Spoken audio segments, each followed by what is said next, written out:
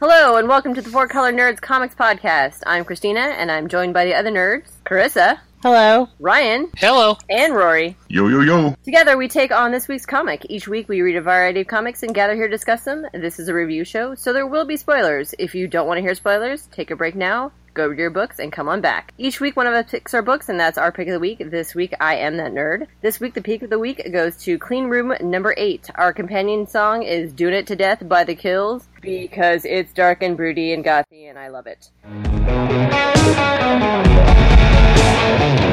Baby, save it, we're wasted. I know we gotta slow it down, but when the waves come, you face them, and you know we can't stop it now.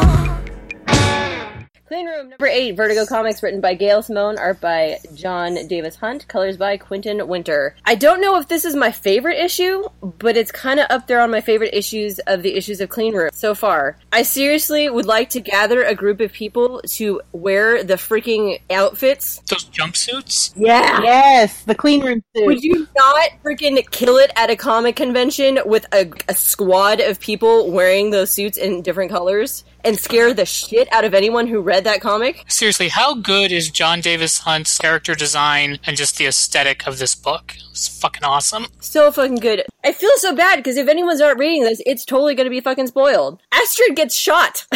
Is by her brother? Yes! Holy shitballs! There's a great build-up to it, because we don't know who it is at first, but, I mean, obviously she had to have known, right? Mm-hmm. Or have they not been in contact in so many years that they don't recognize each other? Other than, obviously, he knows who she is. I'm thinking she's been isolated and kind of busy with her stuff. Yeah, they wouldn't have recognized him. I mean, they knew there was obviously something going on, but they didn't know who he was. The book is really, it's good.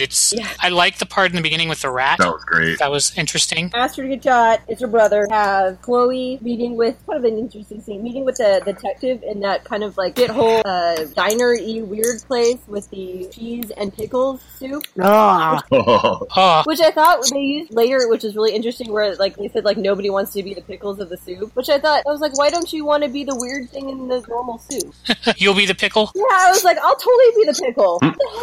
I love her expression when she tastes the soup, like all the little reaction panels. You have to assume it is not good. I love cheese soup and I love pickles. The two together do not sound appealing to me. What does he says? That's gonna haunt your dreams? That guy is weird. Astrid's been shot. They take her to surgery at the clean room at her request. I love that Killian hits whatever that is, that's the emergency button, and Astrid says, apparently I'm incapacitated or deceased, and she has the plan of what they need to follow if something happens to her. So obviously she's had this prepared and ready to go if anything happens. And I love the panel of just her with her very proper teacup saying hell is real and the devil is coming, and it's like, holy fuck. So this is DEFCON 5 is obviously what's happened, because she's potentially not going to be living anymore. We have no idea yet. It's a great explanation of where she kind of lays it out and says, I can't let you, one of my followers, take over. You know, there's somebody else. I need somebody who sees the world how I do, which is where obviously Chloe comes in, who has actually been requested and now being flown to see her with the detective and her neighbors. I think that's not only her worldview that she's talking about, but the fact that they can both see the alien, demon, monster things. I mean, honestly, I don't think Chloe sees the world the same as Astrid does, but it is I see the monsters, I see the hell, I guess, on Earth. At the end of this book, I'm still confused who is the bad guy and who is the good guy with that last panel. Chloe has basically brought one of these horrible, horrible monster things into the clean room. Yeah. I have no idea where this is going now. But at the same time, that means it can't get out, right, because if the clean room is sealed, then... That's true. I mean, I guess Spark he's been tamed, right? He got exorcism performed on him. Everybody in there could potentially die. Yeah, that's true. But that is super creepy when he kind of like rips his way out of like the flesh suit that he's in. Oh, it's creepy. Yeah, which is her neighbor. They're so sweet. Gardner house with the guns. I know, her poor hillbilly neighbor. Oh, no, it was so sweet. I think it's probably the best book that most people aren't reading right now. Fuck! Book is so good. So fucking good. So fucking creepy. Totally. I know. How do we make people read this book? Gail Simone is a fucking master of horror. This is amazing. And it keeps you engaged and it keeps you wanting to know what's going to happen next and totally not knowing what's going to happen next. I'm always, every issue of Clean Room, I'm surprised by something that happens. Yes. Oh, did you catch they also have their kind of little language of how their bishops and the level of protection or whatever it is, there's Blue Shield or whatever. yeah, they have their own terminology for all of that, which I thought was kind of fascinating. There was somebody that they can only be a level, they only wanted level 4 something in the room, or guarding the room, which I thought was really interesting. I think that's a parallel to Scientology. I think that I totally thought the same thing, but I paid a lot of money to get this level, and I'm like, that sounds like Scientology. Yep, don't sue us. I think that there's definite parallels there. They talk about there's these outreach programs that children are going on, there's different levels that people have attained. Oh yeah, they look at her like she's obviously a leader of some sort of religious kind of culty thing. I mean, the comment about they're paying $2,000 to watch her talk about a rat, so. The thing that I was impressed with, two things. We were saying who's the villain and who's the hero, and how much planning. Those freaking Germans with their planning. Astrid Mueller is a master planner. Yeah. He's got contingencies in place for everything.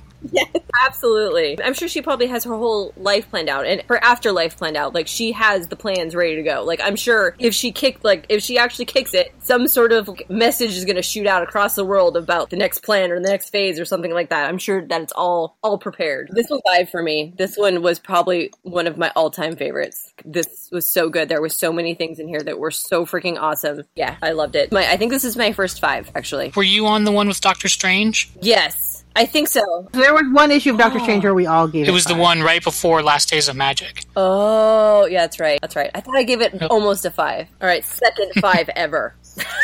What'd you give it? I gave it 4.5 cheese and pickle soups. Oh shit, I didn't give it a thingy. Damn it, 5 rats. 5 white rats. Personally, my favorite issue still is the weird I'm seeing sex orgies guy and the scratchy. That's still my favorite Clean Room issue. Oh, it's fucked up. But this one, I gave it a good 4.25 Sparkies. Sparky's. The demon at the end. Oh, because his name's Spark. Oh, yeah. I was like, Sparky's? What the fuck? Did I miss a page? Yeah.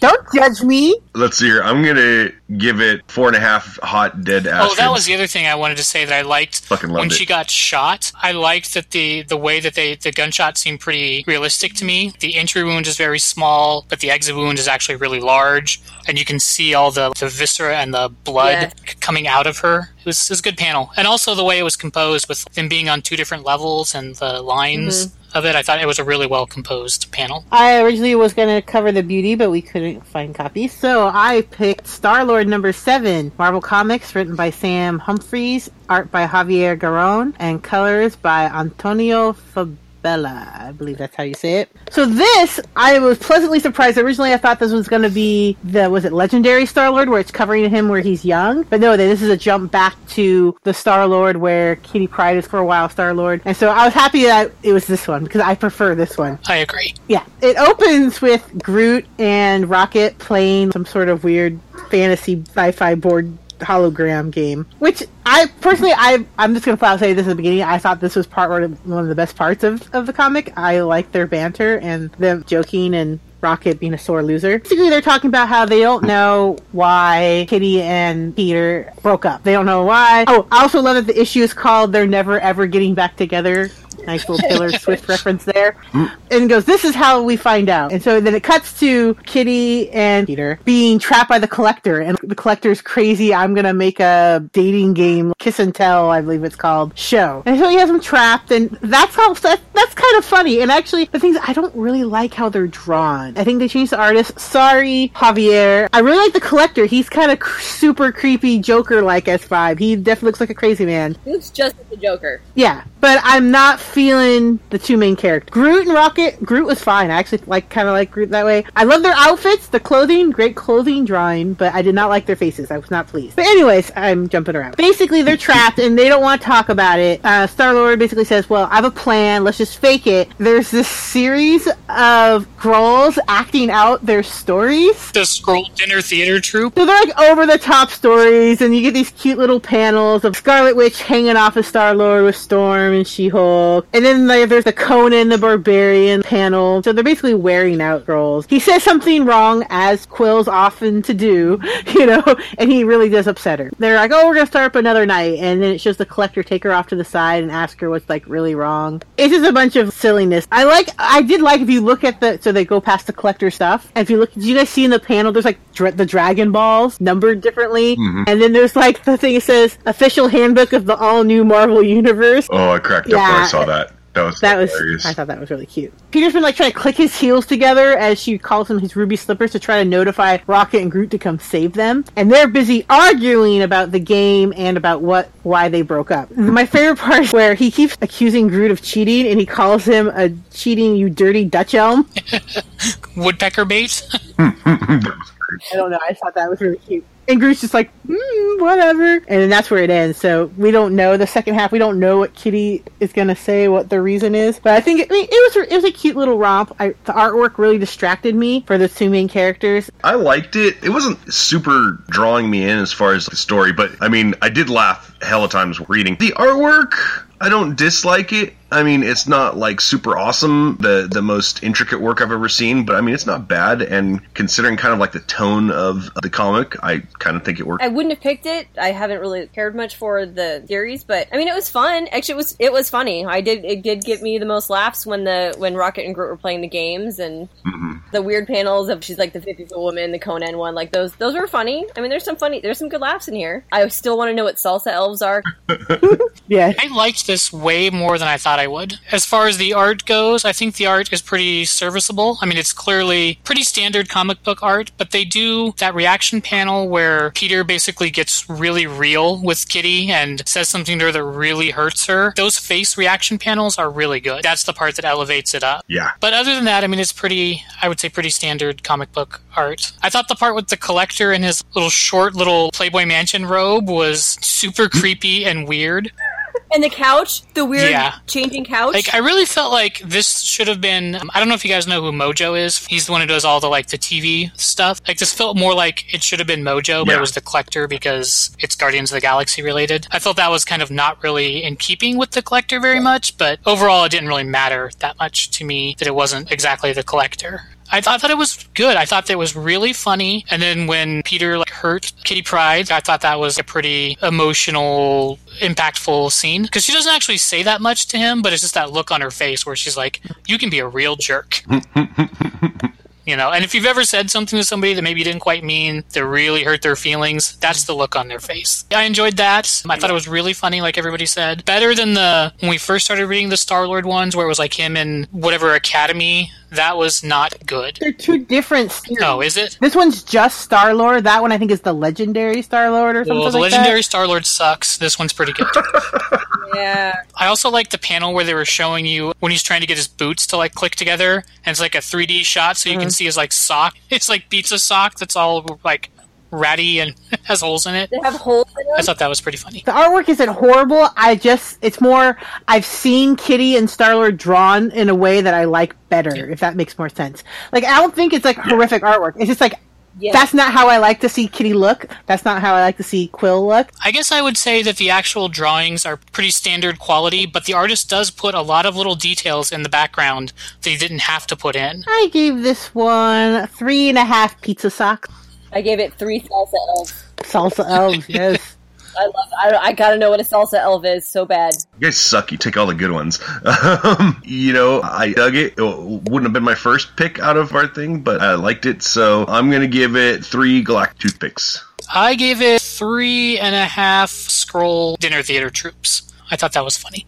So we got Black Eyed Kids #2, Aftershock Comet. It's written by Joel Pruitt. Art by Simon Kudransky. Colors by Guy Major. Start off with the dad of the kid Michael from the previous Black Eyed Kids. He's getting woke up in the middle of the night. He finds out that his daughter's in the hospital. Goes rushing to go see her and gets met by some Black Eyed Kids basically trying to kill him. So they figure out that basically there's some sort of like completion ritual with the Black-Eyed Kids where they have to kill their entire family so that there's like no connections. Later on, there's this lady, she's a writer, and she's like doing her book signing, and then she walks out and there's two kids sitting out in this snowstorm, which should be kind of a warning sign in the first place, but total bleeding heart thing. That's so and creepy. offers them food and to take them, and they're like, oh yeah, sure, we're starving. That was so creepy. Yeah. What is wrong with these people? They ask you to come in. Hell no, you can't come in. Say what you have to say from the door. You haven't anyone learned that from any horror movies? First I think, oh, they're vampires. Hell no, they're not coming in. I watched Buffy. Later on, the writer gets taken into this warehouse, and there's like this little kid. He informs her of the plan. So it turns out that there's some sort of force. I'm not really sure whether they're aliens or whether they're demons or what. They don't really clarify. He basically tells them that humans are like cattle. Just like cattle, you have your work cattle, your grazing cattle, and then you have your fucking food cattle. He basically tells her that she can either kind of choose which one she wants to be. That's kind of like his thing, is he wants her to chronicle the extinction of the human species. And it shows these creepy ass scenes with all these black-eyed kids surrounding him. I swear, this one, it's a combination. I mean, the story's creepy, but just this artwork is just so fucking scary, and they're so good at, like, framing the shot, the lighting, and everything. It's just like, this is, like, Dark. I love it. I can't get enough of Black-Eyed Kids. It's just... The book is perfectly dark. Dark in color and just in story. The young kid who's obviously, like, the mastermind, which is always such the perfect classic, creepy, freaking young kid who's the total ruler of all...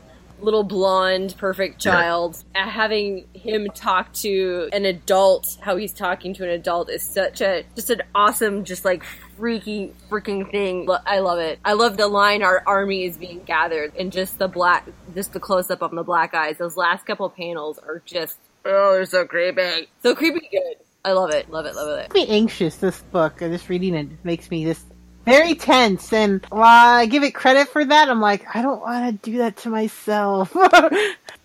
Old people and kids being creepy, man, that just gets to me. It's just messed up. I mean, like, just imagine that father. Yeah, this was really good. I mean, the writing, the scene where he has to take where he's going to the hospital and he has the stuffed bear that he's bringing because that was his daughter's thing when she was a kid, and maybe that will remind her and bring her out of the coma. That really got to me. I actually had to put the book away. And I was like, nope, this is going to take more than one reading. I got to go. I think that was a really hard scene to read for someone who has kids. At least to me, it really got to me. Art-wise, this book is it's amazing. The first thing I think that I notice about it is the book is black with color on top of it. Like, it's not white with some dark. The book, every page is completely black with some color put on top of it. So it really lends you that sense of it being, like, dark and creepy. The other thing that I really like is the panel composition. They're not the same shape or size from page to page, which keeps it interesting. The other thing, I also really like what they do with the gutters between the panels, that they also are different sizes and colors, and then some of them will be white with like splotches of black on them. They're imperfect, which is really interesting. Yes. I think as the chaos that they're experiencing gets bigger and bigger, the panels start getting more disjointed. They're not so perfect and lined out. If they start bleeding, they're not actually even rectangles or squares. Like, they're off, which just adds to that feeling of total creepiness and being one step behind what's going on. And that kid is so fucking creepy. So good. Like little children who are evil. It's like a horror classic. But I mean, the way he's talking to her, you can tell he is very old. He might have the body of a child. It kind of reminded me in True Blood where they have the child vampire. I mean, this guy is pure evil, but it reminded me a lot of that. Always that weird contrast of the young child being like the eldest, wisest. This also reminded me a lot of 30 Days of Night with the way that they talk about humanity. I really enjoyed this one. I mean, this is creepy book you should be reading. Second creepy book you should be reading. Yes. Yes, I totally agree with that. We will give you some nightmares. Yeah, that's so true. You want your creep factor, start off with Clean Room, and then move your way down to Black-Eyed Kids. That's what you need. You're going to be having a nightmare about something or other. Let's rate it. So I'm going to give this guy 4 homeless kids. I will give it 4 baseball bats. I gave it 3 teddy bears.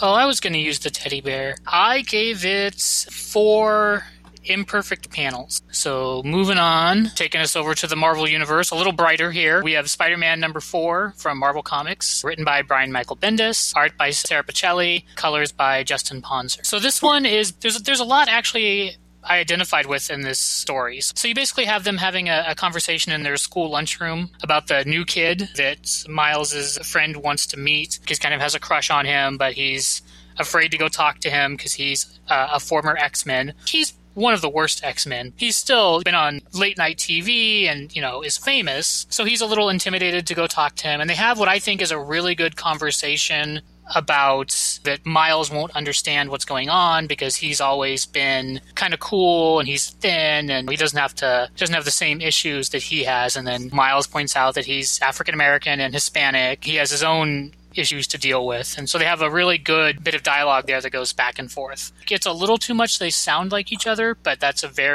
the dialogue is still pretty darn good. The art on this is really, really awesome. So after they have this confrontation with talking about gold balls and wanting to go meet him, one of the gold balls lands on the lunch table, kind of like a meet cute in a way, where like the food goes everywhere and gold balls comes over to apologize for what happened. And that's when things kind of go off the rails a little bit. Miles's friend is really kind of like nervous and he's trying to find a way to connect with this person. And the way that he chooses to do it is using Miles, the fact that Miles is also a superhero, quickly outs him, that he's Spider-Man, that he's an Avenger. Gold Balls is like, you should not have told me that.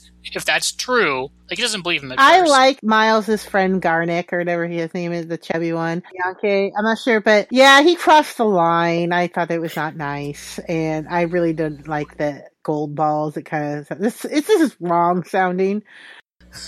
That is a pretty funny name, I gotta say. Oh. We'll just talk about gold balls in the meantime, because that just made me laugh over and over. Shittiest superpower ever. Gold balls. Yes.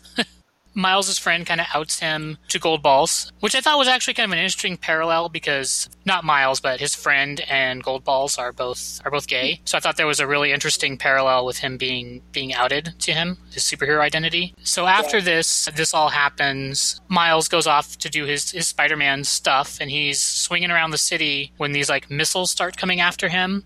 So he's flying around the city trying to find places to have the missiles hit that aren't going to hurt anyone. So it was actually kind of funny. He has them like crash into like Parker Industries, which is where Peter Parker is. And then he can't get past all of them. He gets hit by 2 of these missiles, and the scene where he falls, it's like several panels of him falling. And it's brutal. First of all, they have just a super long, because he's clearly to me knocked out. Like when you see people get knocked out and they hit the ground, their body lands in positions that are not normal. And when he hits the ground, he's lying in that kind of position. If he was conscious when he was falling, he would just like web his way down, and be fine. But he's clearly unconscious, so he falls in this one panel. Then he like hits this school bus, bounces off the school bus, and then like slams into the sidewalk into like a garbage can, and is just lying there on the ground, just like broken and bleeding. And that's when mobsters show up that were using the missiles to bring him to Black Cat, who has like a bounty on the spider. So that issue was interesting. I enjoyed it. I thought the writing was really good. I thought the art was good. It had a lot of really, I thought, interesting conversations in it towards the end. And then it had some really brutal violence in the aftermath of it. Miles is just a kid, and seeing him lying there broken, that's an impactful scene. I did not like seeing that. It made me sad. Costume was cut up and blood coming out. I was like, that's brutal. That was pretty brutal. It reminds me a lot of if you watch like UFC highlights and you'll see someone get knocked out and then they fall like against the cage and they don't land right. What'd you think of Spider-Man, Carissa? I thought he crossed the line, and I think Miles had a point. As a chubby person, I'm like, I totally feel him. It is a very interesting social dynamic where, sure, there are... One of the last socially acceptable reasons to be mean. Yeah, to someone. exactly. That's not okay to be racist, but it's okay to be a fat shamer. It's a very delicate thing. So, like, it definitely makes me think of that. Wouldn't have outed my superhero friend. It's been, a famous person. You don't, like, go to the tabloids about them. It's just like, you just don't do that kind of thing. I really like how the Miles Spider-Man are drawn. I really like how they look. I enjoyed it. Yeah, I think Sarah Patelli's art in this is I love really the good. panels of just his eyes. They're so expressive. That was one of the one things I noticed before too. Like when they do the close up of his eyes for his expressions, they're really, really good. Yeah. For both of them, both Yes. Miles and his friend. I thought it was What'd you think stellar. of this one, I Rory? haven't read a Spider-Man title in a while, and so it was fun to come back to it. The artwork is just awesome. I really enjoyed a lot of the banter. Yeah, Gold Ball is shitty as fuck. It's like, can't I get a good mutant cover? How many times can we say gold ball? Oh, I take it that's when Marvel kind of like got to the point where they were kind of running out of superhero ideas. Fuck it, gold Once balls. again, we've got the Brooklyn Brawler of superheroes. I'm waiting for some other like weird ones, like some weird female villains, like purple titties. Like, why don't we have that? Pasty Puncher. You know, I'm curious about that myself. Donkey puncher. Nipple Twister. I can always count on you guys. Yeah, keeping it classy. So I gave this 3.5 fancy missiles. I get 3.5. No chubby shamers. 3 1/4 gold balls in your all over your face. I'm gonna give it 3.5 hammerheads.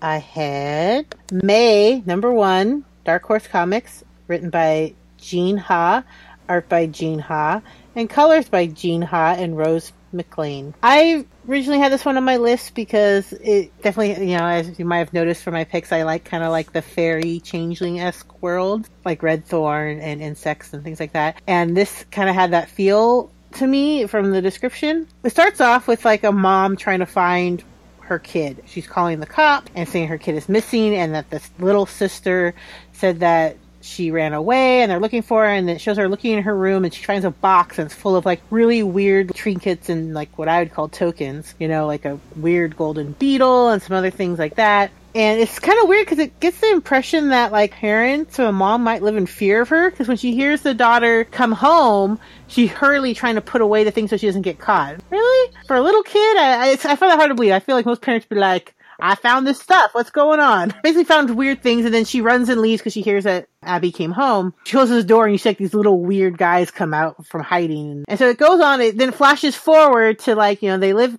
basically it looks like they live like in the Midwest podunk town is what it seems like. The sister of the girl that we were talking about who ran away is now grown up and she's visiting with a friend who went off to college and is hearing all about it. This girl stayed behind and kind of had it rough. Some threats from bar, I don't know, bros. Yes. Basically, drunk bros talking about her sister. Them threatening, she has a call saying her sister's at the police station to come bail her out. And she hasn't seen her in 8 years. So basically, the sister ends up pulled Gertrude from Fairyland, I guess. You know, it's been like there being the queen or some sort of ruler. It's kind of diluted. And basically, you find out like their dad's in the hospital or something like that. That's what it seems like. Daughter's been taking care of him in their shop, and they don't know if the sister's crazy. She's trying to explain to him where she's been all this time and everything like that. And then they stop at a gas station, and there's like some weird beaver cat monster guy there, like in a hoodie. And there's kind of like a fight about it, and finally the sister sees him and they take off and he's spying on them. And like there is a panel at one point that has other creatures saying they're looking for the escapee or the criminal at large, and so you're not sure if that's the sister or that weird cat beaver. It was not my favorite. The artwork looked not like typical comic book artwork. It was very, I made this on my computer, new kind of style, kind of anime-ish. It Reminded me of Captain Planet. Anyone remember that horrible yeah. cartoon? Hey, Captain Planet was more retro. This has that kind of cleaned over computer, lots of filters look, though. this looks like it was made on a computer. Like most art is done digitally now. Yeah. I don't have a problem with that. Yeah. But it looks like it was drawn by hand. This does not look like that. Weirdly too clean, and I understand that could be like the kind of surreal look they maybe want to go for. The two sisters, I know they're sisters and they're supposed to look alike. In some scenes they really look alike, and it's hard to tell them. It's interesting, but it's not engaging enough. I mean, like, I didn't super hate it, but I didn't really like it. I'm just kind of about it, I guess, is the best way. The art was a big hurdle for me to get past, but I'm glad I did, because it's very imaginative and creative. There are things I haven't seen. I mean, it does look kind of weird. I don't like the aesthetic of it, but I like the creativity of what they're trying to show Though you. weirdly, the creatures looked a little bit better drawing wise, I want to say. It looked a little bit more comic booky more when it was that creature. more than so the girls. I don't know I'm if they're curious trying to do see that to show that they're from like different worlds, different worlds. Exactly what I was getting to the point. But the thing so I am kind of curious to see if they show you go into that world, how it looks. Like I might pick up another issue just to see if they take you into that world, what that looks like. The art was too rough for me. I opened it. I actually wanted to read this one. And when I opened it, I was like, nope. The one thing, though, I do have to say is if at the end of the book, there is a double page by a different artist. It actually looks like the artist who does The Island. If it looked like that, I would read it because I absolutely love how that looks. Everything else, I can't look at their faces. They're freaking me out. I feel kind of bad because it's all the same person. I'm like, dude, share the love. Give it to another artist. It's Dark Horse. I'm sure they got people. The face kind of fall into that uncanny valley for me. The last double panel page, if that artist did this whole book, I think it would look fantastic. The battle cat that I see on that page is freaking awesome. I would have loved it to be that. Yeah, that artwork did look good. This reminded me a lot of Birthright over from Image as well. Shares a lot of similarities. Yes, like the one sibling that goes off and becomes something else, and yeah. Mm-hmm. I think you guys are Rory? fucking tripping. I liked the artwork, actually. I enjoyed the colors of it. I thought it was real pretty. See what you guys were saying when the characters kind of looked a little bit too alike, so it was kind of hard to differentiate them at certain points. The story, I'm with Carissa on kind of the way, it's like, I like this general, like, concept of the story, but, like, the dialogue that was going on and stuff, it really didn't just, like, draw me in, so that's, like, the only downside for me on that one. I mean, I don't know. I was actually kind of pleasantly surprised myself because I was like, what the fuck is going on with this? But, I don't know. I liked it.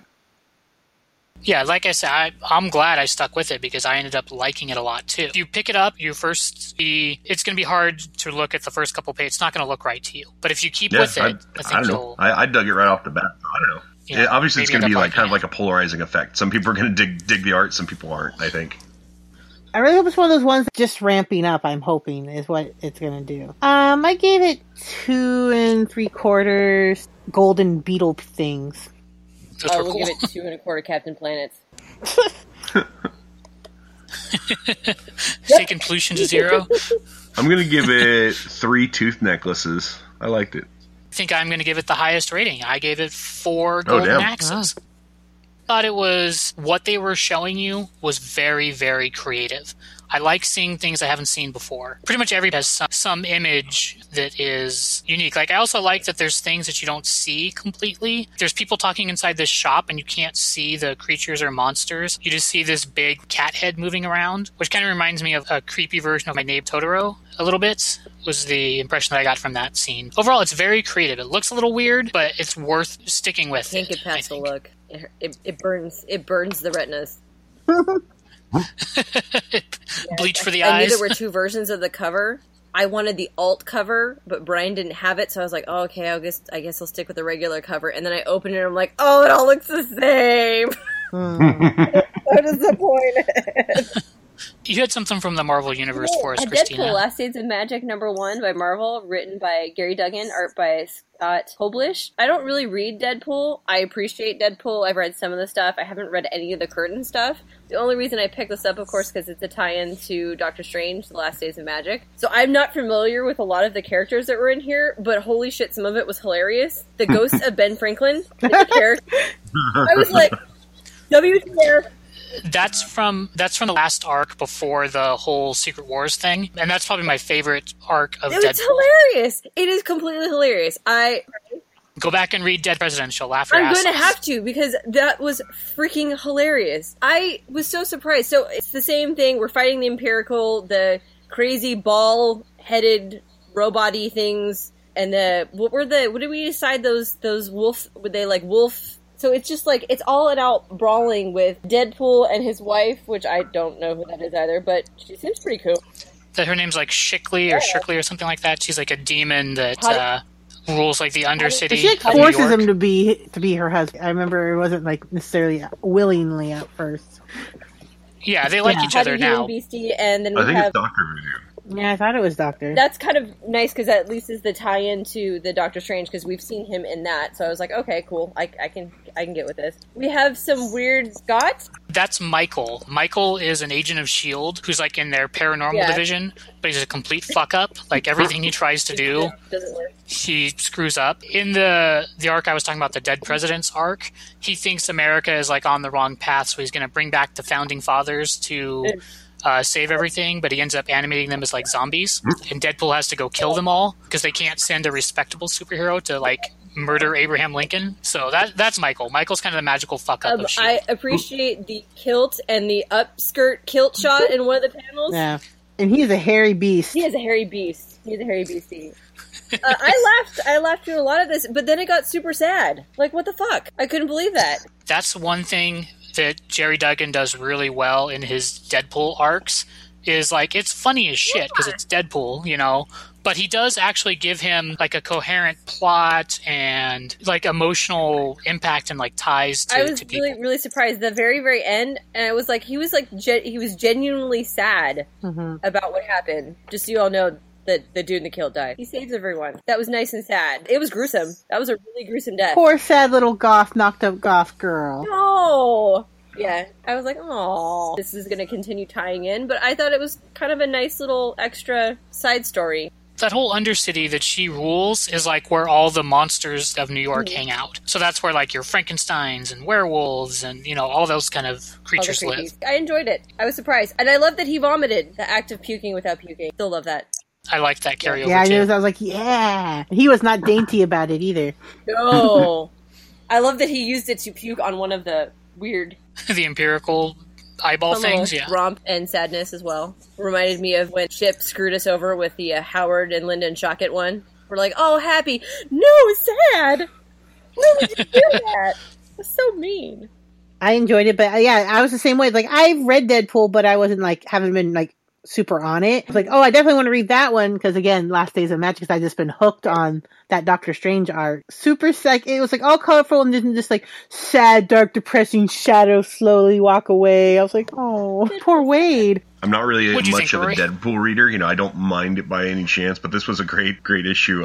Cracking up right off the bat, Dad's like, you and your foofy veganism. It's just like, oh god. Michael, that's Michael. right. This is just fucking crazy, man. I was laughing a lot during this whole thing. There's just so much funny shit. And I know it's funny because this whole run, Last Days of Magic, I mean, it's such a serious story. And then just to throw in, I thought it was interesting, like the juxtaposition between the normal run of the story and how serious everything is, and how serious it is when the Empiricals are coming in, all the goofy Deadpool shit that's going on in the background. I was laughing a lot during this one. Yeah, I thought it was really balanced, those two things, the seriousness of the Empiricals, and like Michael is a character that's been in Deadpool now for a couple years, so seeing him die, I mean, I've read most of Deadpool, so it made an impact on me. He went out like a hero, which I appreciated that. Like I said, the whole thing with him, he's just kind of been this, goofy fuck up, basically, who has a heart of gold and wants to do the best, but his stuff doesn't work. And then I appreciated that his last spell, it worked. It saved people. And then it was tragic with his wife, being left behind. And, so it balanced a lot of tones really well. So him grabbing the book, like him teleporting to grab the book, talking to the Ancient One in the painting. It's like, oh, dude, you haven't said anything all this time, and I've been in here fucking around. Then as when he teleports away, like the face palm. Like, Do you notice that she was wearing a Chef Cthulhu apron? yeah, she was. In Yeah. the last couple panels. I was like, oh, Yeah, that's cute. they were adorable. And then I felt really bad actually for Wade having to go and tell her what happened. He didn't know. Yeah. Well, no, and also that pointed out Wade has a military background. That last duty to his That reminded companion. me of the scenes you see in some of the movies where it's the letter is coming to tell the wife that your husband has passed away. As soon as the knock on the door, it's kind of what it immediately seemed like they were touching on, that kind of classic movie and real life experience. I'm gonna give it 4 upshots. I gave it 4 Benjamin I give it Franklins. 4 Bill Nye the Science Murder Guys. I gave it 3 Americans Hate Science. Oh, It's yes. so funny. So I had another little corner of the Marvel Universe for us. I had The Astonishing Ant-Man #8 from Marvel Comics, written by Nick Spencer, art by Brent Schoonover, colors by Jordan Boyd. So this one is, I don't know if you guys read The Superior Foes of Spider-Man or not, but this is kind of similar to that. Man, there's this new app that is kind of like Uber for supervillains, It was basically. Tinder more. Call for a supervillain shows up, and okay, maybe that is like It Tinder. I did don't say swipe left, swipe left, right. Yeah. Yeah, you guys are talking about Hench. So, and Hinch will turn you into a supervillain if you sign up with them, which is what Ant-Man's daughter has done to get her revenge. Ant-Man is using this to recruit a team of villains to go out and do what he needs because he can't involve anyone else in this. So you get to see these goofy ass fourth string D-lister supervillains, which is really funny when you get to see like a little peek into their Oh, lives. I thought this book was hilarious. Yeah, it was pretty funny. All of Ant-Man is really funny. So I love the poker. So you get to see these goofy guys, and then there's like the magician who's this new sort of supervillain. Like his dad was a supervillain, and he found all his stuff. But he doesn't really know what to do. So he, signs up with Hinch, and he goes to meet these other guys who are going to be part of this crew, and they start instructing him in how supervillain tips, basically. And they're kind of busting each other's balls about their stupid nickname, code names, or whatever, and powers, which I thought was really funny. And they start giving him some advice, like never work for the Nazis. Like they pay really well, but they all have death lasers that they'll fry you with. And then if you ever go to New York, stick to Midtown. That's where Spider-Man is, and he'll web you up, and that's not so bad. If you go into Hell's Kitchen, you're going to get Daredevil, and he's a psychopath. And then, of course, if the Punisher shows up anywhere, just run. The Punisher warning. Yeah. So I just run and pray. I think is what it was. And if you go to Like, Harlem, you get like yes, Luke Cage, go like Frank. the Heroes for Hire, and they're not so bad. Like, yeah, they'll kick your ass, but they're pretty cool guys. So I thought that was His wife seems nice. I like yeah, that Jessica one. Jones, yeah. So then basically Ant-Man shows up at this meeting, like enlarges himself so they can see that he's there, and they don't believe him that he's trying to recruit them, so they all start battling, and it's just in the background. So what I liked about these panels, I thought were really cool, is you've got all these like Three Stooges basically fight scene going on in the background with people like shooting each other, and people are ducking, so other people are getting shot, and there's the magician guys like summoning a bunch of birds in the middle of the fight. I found those panels to be really funny, and then his ex-girlfriend supervillain is just kind of sitting there drinking her martini while all this like goofiness is going on. So then finally, they stop fighting, and then they realize that there's a job that they got to do. And then you see Cassie breaking into the facility for the person who stole her heart to get her PIM particles from it. So she's breaking in there to get her revenge, which is why she joined Hinch, because that's how she could get her powers back. But she doesn't want to actually be a supervillain. She just wants to take down this one guy. And of course, he's there at the end. So I thought it was a really funny book. I laughed my ass off for reading it, which is pretty true for most Ant-Man books. So what'd you guys think? If it was my pick, this probably would have been my pick of the week. I love books that can make me chuckle and kind of that can make fun of themselves. And I love cameos. Like, it was just hilarious. I mean, I mentioned the Punisher, so it was going to have some part off right there. But I love the Grindr, Tinder, the app I just loved everything about that. Like, that needs to appear other times as well. It was just too funny. I thoroughly enjoyed it. It made me happy to read. Yeah. What'd you think, Christina? Anytime you put a poker game into a comic book, I'm totally in. That's like, I was like, that's my jam. I love that. I appreciate that. It's fun. Enjoyed that. I thought it was great. Read the most recent series of Ant-Man off and on. Now I think I need to go back and fill in some of the gaps. I think I only read the first 2 or 3. Yeah, it's pretty funny. Like, Scott has his detective agency, or security firm, sorry, not a detective agency. And he's got all these other supervillains that he's giving like a second chance to. It's pretty funny. He's got like this grizzly bear guy who wears this huge grizzly bear suit in Miami. I like that guy. I remember that guy. Yeah, Grizz, I think is his name. Yeah, it's pretty funny. I was thinking about you when I was seeing all these supervillains, Rory. What'd you think of them? Oh my god. It was fucking great. I mean, just called it perfectly. It's like they're just like the 5th, 6th, 7th string shittiest fucking supervillains you could find. But you know what? I gotta say, they did it right, though, with these They're guys. not pretending they're cool. Totally, laughing the entire Oh, my time. favorite's the guy's like, not every girl could handle a man in a helmet. Yeah, oh god, he was hilarious. cat calling all the chicks on the while he's going through Tinder. On where can I find this app? Because I want to find some hot super chicks.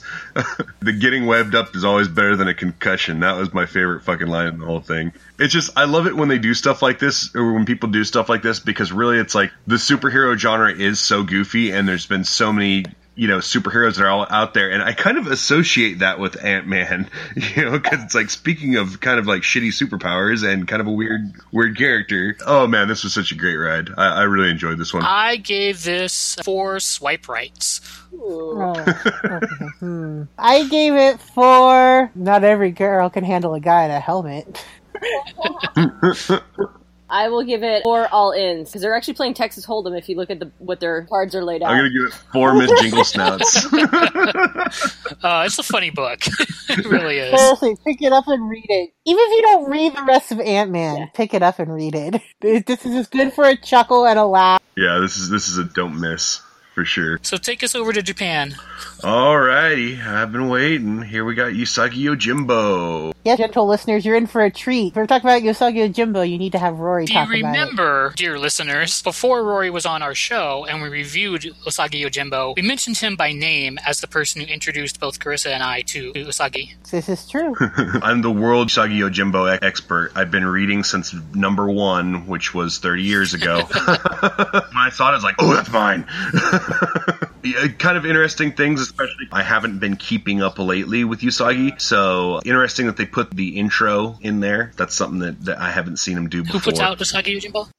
Oh, I'm sorry. I'm so excited. I'm getting ahead of myself.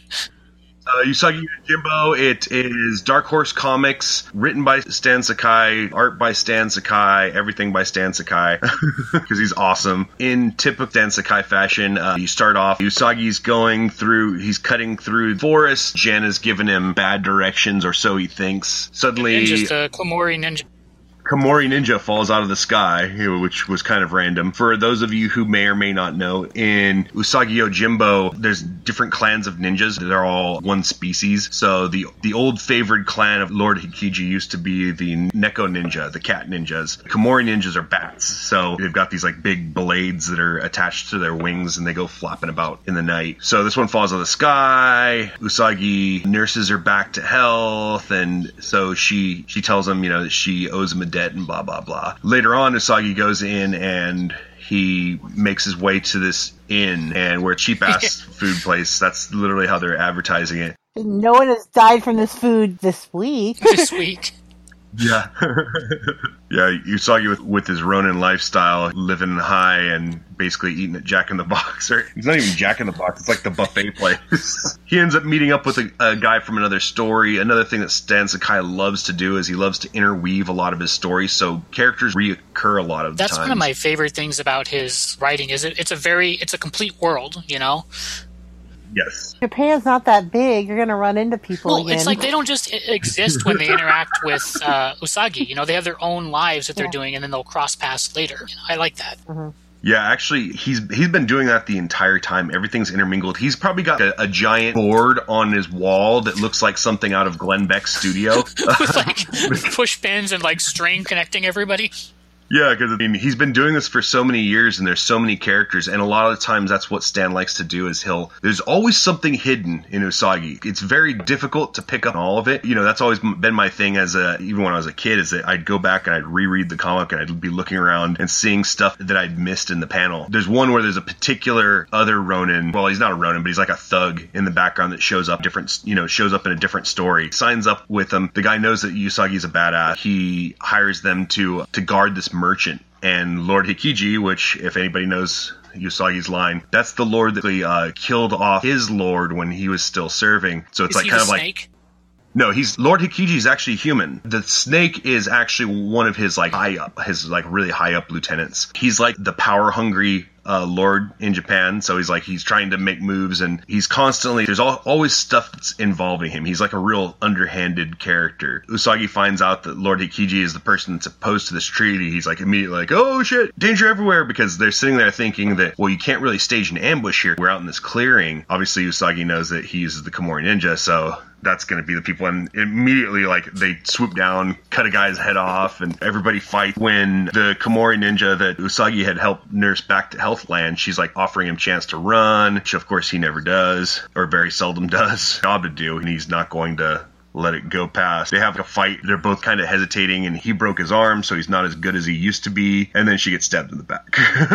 I always enjoy Usagi Yojimbo. I totally think that the little ninja Batgirl was drawn super cute. Sad that she had to go, but you knew that was going to happen pretty much.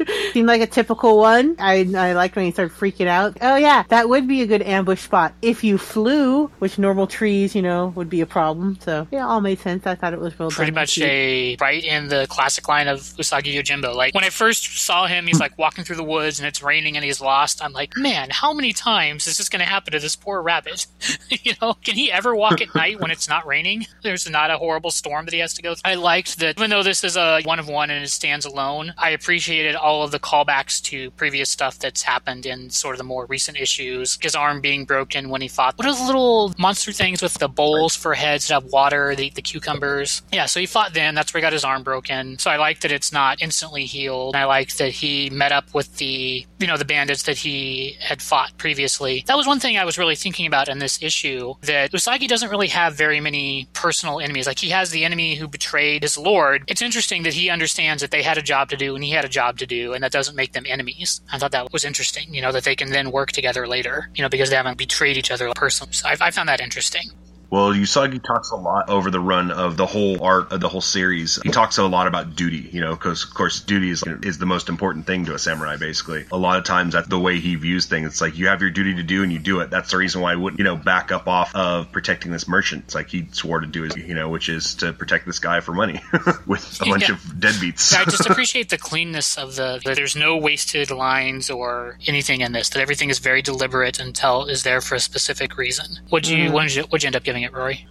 I will give it 4 Dark Rainy Night. Definitely good. I kind of wish that there was a little bit more going on. Yeah. It was a good Usagi run, but I mean, I always want a little bit more. But I'll never have enough. So I gave it 3.5. Fake Oh River yeah, that was Rock. a good story. That was a good Usagi story too. I will give it 4 Komori Ninjas. I think it's not an exceptional Usagi story, but every Usagi story is so solid. Did you read this one, Christina? I did enjoy it. The freaking bat ninjas are awesome. That was awesome. I enjoyed that a lot. So you Yes. took my rating, you bastard. So I will give it 3.5 Flu Ak Gaz, because that was awesome, where they were getting attacked. Their reactions. Part I like of that. DC's Rebirth, they're taking all of their Hanna-Barbera properties and sort of relaunching them. So the first one that we have, and there's going to be, this one is the Johnny Quest one. There'll be a Johnny Quest one. There'll be a Scooby-Doo one. What's the other one that they're doing? Wacky Racers. Yeah, That's the one Wacky I'm excited Racers. about. Wait, no Huckleberry Hound? He might be in Wacky Racers. He was in the cartoons, right? So this is Future Quest number 1. It's from DC Comics. It's written by Jeff Parker, art by Evan Shaker and Stephen Rude, colors by Jordi Belair. So this is very much, to me, felt like a very typical Johnny Quest story. So he and Haji are out in the Florida Everglades flying around, but they're supposed to be testing out these jetpacks, but they're kind of, they're kids, so they're screwing around a little bit, and they find these weird plant creature things, these portals to other places that they're investigating. So they're doing that, and their jetpacks are they're being attacked, so their jetpacks are malfunctioning, and they have to, rescue each other from the air. So you got that adventure going on, and Race is in his jet kind of watching them do their stuff. And then he's like, it's funny, at least I found it funny, because he's chastising them to be more careful, and then when he talks to the little dog, he's like, well, I would have done the same thing if I was a kid. And then you have, this is kind of where the world of Johnny Quest is expanding out a little bit in this, that one of the guys who's going to meet Dr. Quest is actually Birdman, who I'm not all that familiar with, but he's some kind of superhero that has bird powers. I don't know. They're talking about, the villain that's there that is, just as smart as Dr. Quest, but he's super evil, of course. Kind of reminds me of a Ming the Merciless type or something like that. They're all trying to find these portals that are opening up. They're racing each other to find them and see what's going on. When Haji and Johnny, they crash with their jetpacks, there's this kid that's been watching them. He shows up with his little boat with the big fan on the back that you use to travel through the swamps. So they're going along and they find this other portal that has Space Ghost come out of it. That was kind of cool. So overall, it's very much felt to me like watching an episode of Johnny Quest. Updated a little bit, but not too much. And then you had, like I said, some Space Ghosts and some Birdman. So all the Hanna-Barbera stuff is here. Overall, I found it perfectly fine. Not really, really great or bad. I think if you had like a younger child that you wanted to give a comic that they would have no issues with, that this would be a good choice for that. It had its good points, but I didn't think it was anything that knocked it out of the park for me. What'd you guys think? I never was a huge Johnny Quest fan. I was one of those kids that would watch it if it was on, nothing else on. And like, you know it in pop culture because there's like a lot of recurring like, you know, jokes on it. And yeah, you're right. It felt just like a Johnny Quest one. So it's like, I didn't love it, nor did I really hate it. I was just kind of like, oh, that's interesting. They did a good job capturing that. But I wasn't like, oh yeah, I'm really into it. Yeah, I think I was pretty much there with you on that one. I hate Johnny Quest. Hate it. Remind me of the same kind of asshole. Yes. Like Oh Richie no, I Rich. agree with that. That's a good assumption. Oh my god. I read it. I didn't want to read it, but then there was Space Ghost, and I was like, oh, okay, I'll give it a Yeah, so Space Ghost to me was the best part. That's why I laughed when he mentioned him. Like, yeah, Space Ghost. Yep. That was the only. That was it. I don't care. I want the dog to eat them all. Bandit is Bandit the Yeah. dog. Yeah, Bandit is the dog, yeah. He's pretty small, though. I don't think he can... I just want him to get superpowers and just eat them all. I hate. Never liked Johnny Quest. Ever. Least favorite cartoon growing up. And I've seen some shitty cartoons. I could never get Oh, into did you it. guys... Oh, sorry, I didn't mean to interrupt you. I just got really excited looking at a panel. Did you see all the portals they have open, that they also have that caveman character? Captain in there? Caveman? Captain Caveman? Yeah. Yep. Captain Caveman! He's in one of the portals. He's different. He'll probably be teaming up with them. I'm with everybody else on this one. I mean, Johnny Quest basically sucks. I'd be more interested in having a story about Haji, you know, because at least he's not some entitled little fucker. You know, the artwork, it's kind of standard, nothing really special going on here. The story's kind of, you know, I've never really been that big of a fan of Johnny Quest. I mean, I'd watch it when I was a kid, but, I mean, pretty much anything Hanna-Barbera is like, that's when you're getting pretty desperate on Saturday to find some more Johnny Quest cartoons. was always you the know? one that was in between some of the shows that you wanted to watch, or that was getting towards the midday when there was less on, and you're just like, okay, how on? I wouldn't call Johnny Quest a Saturday morning cartoon. It's more like it's Tuesday after school, Oh, you know? Yeah. Yeah, it was always like there's nothing else on, that's when you would watch. Same thing as everybody else. The only thing I liked about this was Space Ghost. Yeah, Yeah. it was pretty middle of the road for me. I gave it three Space Ghosts. Yeah. You bastard. you all took. You You took the only thing that was good about it. Give it 2 Captain Cavemen, because if he's in that portal, I'll take it. I'll give it a 2 Bandit. I hope you kill them all. This fucking sucks. Try Be on their jetpacks, maybe, legs. Rory? I don't know. I'm gonna give it 2 Birdmans. We don't even know what that fucker does. Didn't they have a thing on, was it Adult Swim, that was like Birdman Lawyer? Harvey I don't know if Birdman. that's the same character or not. But Yeah, it was Yeah. Harvey Birdman. Yeah, and the same thing with the Space Ghost. What was it? What was it called? Space Ghost Coast to Coast. That was it. Oh, Yeah. I love that. If you look at the cover, too, it's like, you know, going back to the old jobber analogy, it's like Hanna-Barbera's entire lineup of superheroes. It's like, oh, God, it's like, discount superhero store did you come from? They are so lame. So, something that wasn't lame, at least in my opinion, or you had a book for us, one we've been waiting for a while. Yeah. Civil War 2, number 0. That's funny to say. Marvel Comics, written by Brian Michaels Bendis, art by Oliver Coppel, yeah. Colors by Justin Ponser. Ryan, I don't know. Not exploding from She-Hulk. Are you exploding? Oh, from She-Hulk? she's one of the main sides. I love Yeah. Shulky. She is the best. Did she say Shulky. Shulky? She-Hulk. Being weird. Weird. Civil War 2, you start off with She-Hulk doing some hot core action. Yeah, she is. Yeah, She-Hulk will turn anybody into a Captain Kirk. I mean, you know. Go Captain Great Kirk on her. analogy. Oh, yeah. You know, You wear that Green parachute, ladies. baby. she's fending. Who the I fuck wasn't was paying it? attention. I was just looking at her outfit. He's some third-rate supervillain. Jonathan Powers is his name. I don't know what his I think he's like alter the ego is. Jester, I think is his name. Oh, that's it. You're right. Yeah. You got it. Yeah, they talk about it way later on. She's defending him in this court case, and she's talking about how, he basically didn't do anything wrong. We shouldn't interfere with freedom of thought, because when you do, people aren't free. I thought that was really an interesting thing to start off with. Then you have War Machine in Latveria holding up. They don't really explain what they're doing there. It's just like a ceasefire or something? Or like, because there's negotiations or something? Yeah, I didn't really know exactly what was going on. I just knew that, he comes flying in and there's all these guys with guns and he put them down, kind of like brandishing their weapons and is saying stuff in some of their language. And he's like, last warning. And then everybody's like dropping their shit. I thought that was kind of funny. I thought it was interesting that he was like, thank you, that I don't have to kill you guys. Yeah.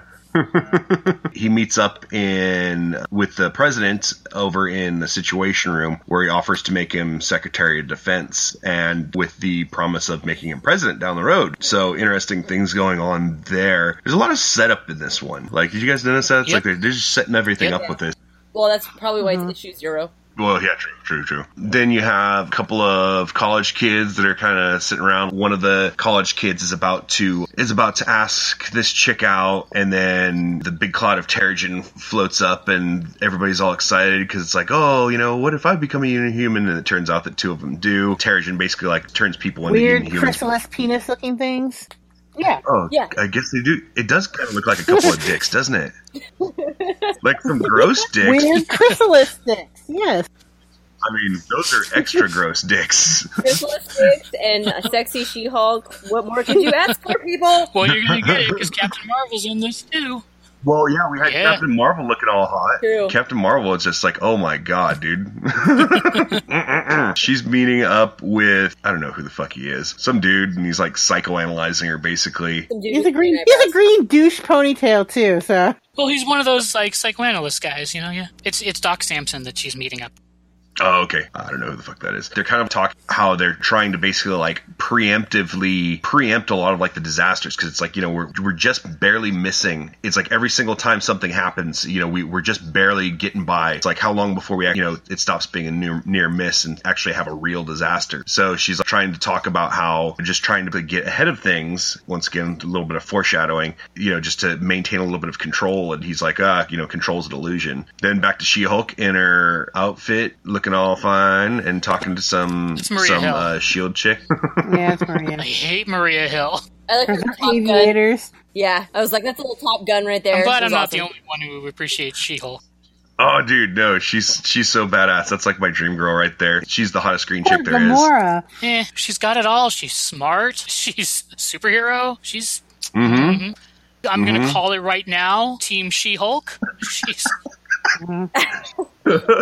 Seriously. Then they go back the penises, and then the 2 Inhumans surface, and the dude discovers that he's what I assume he destroyed the city. He shows up and the city's like completely destroyed. That's him seeing the future. I thought the demon thing was the girl coming out of her. Oh, okay. Yeah.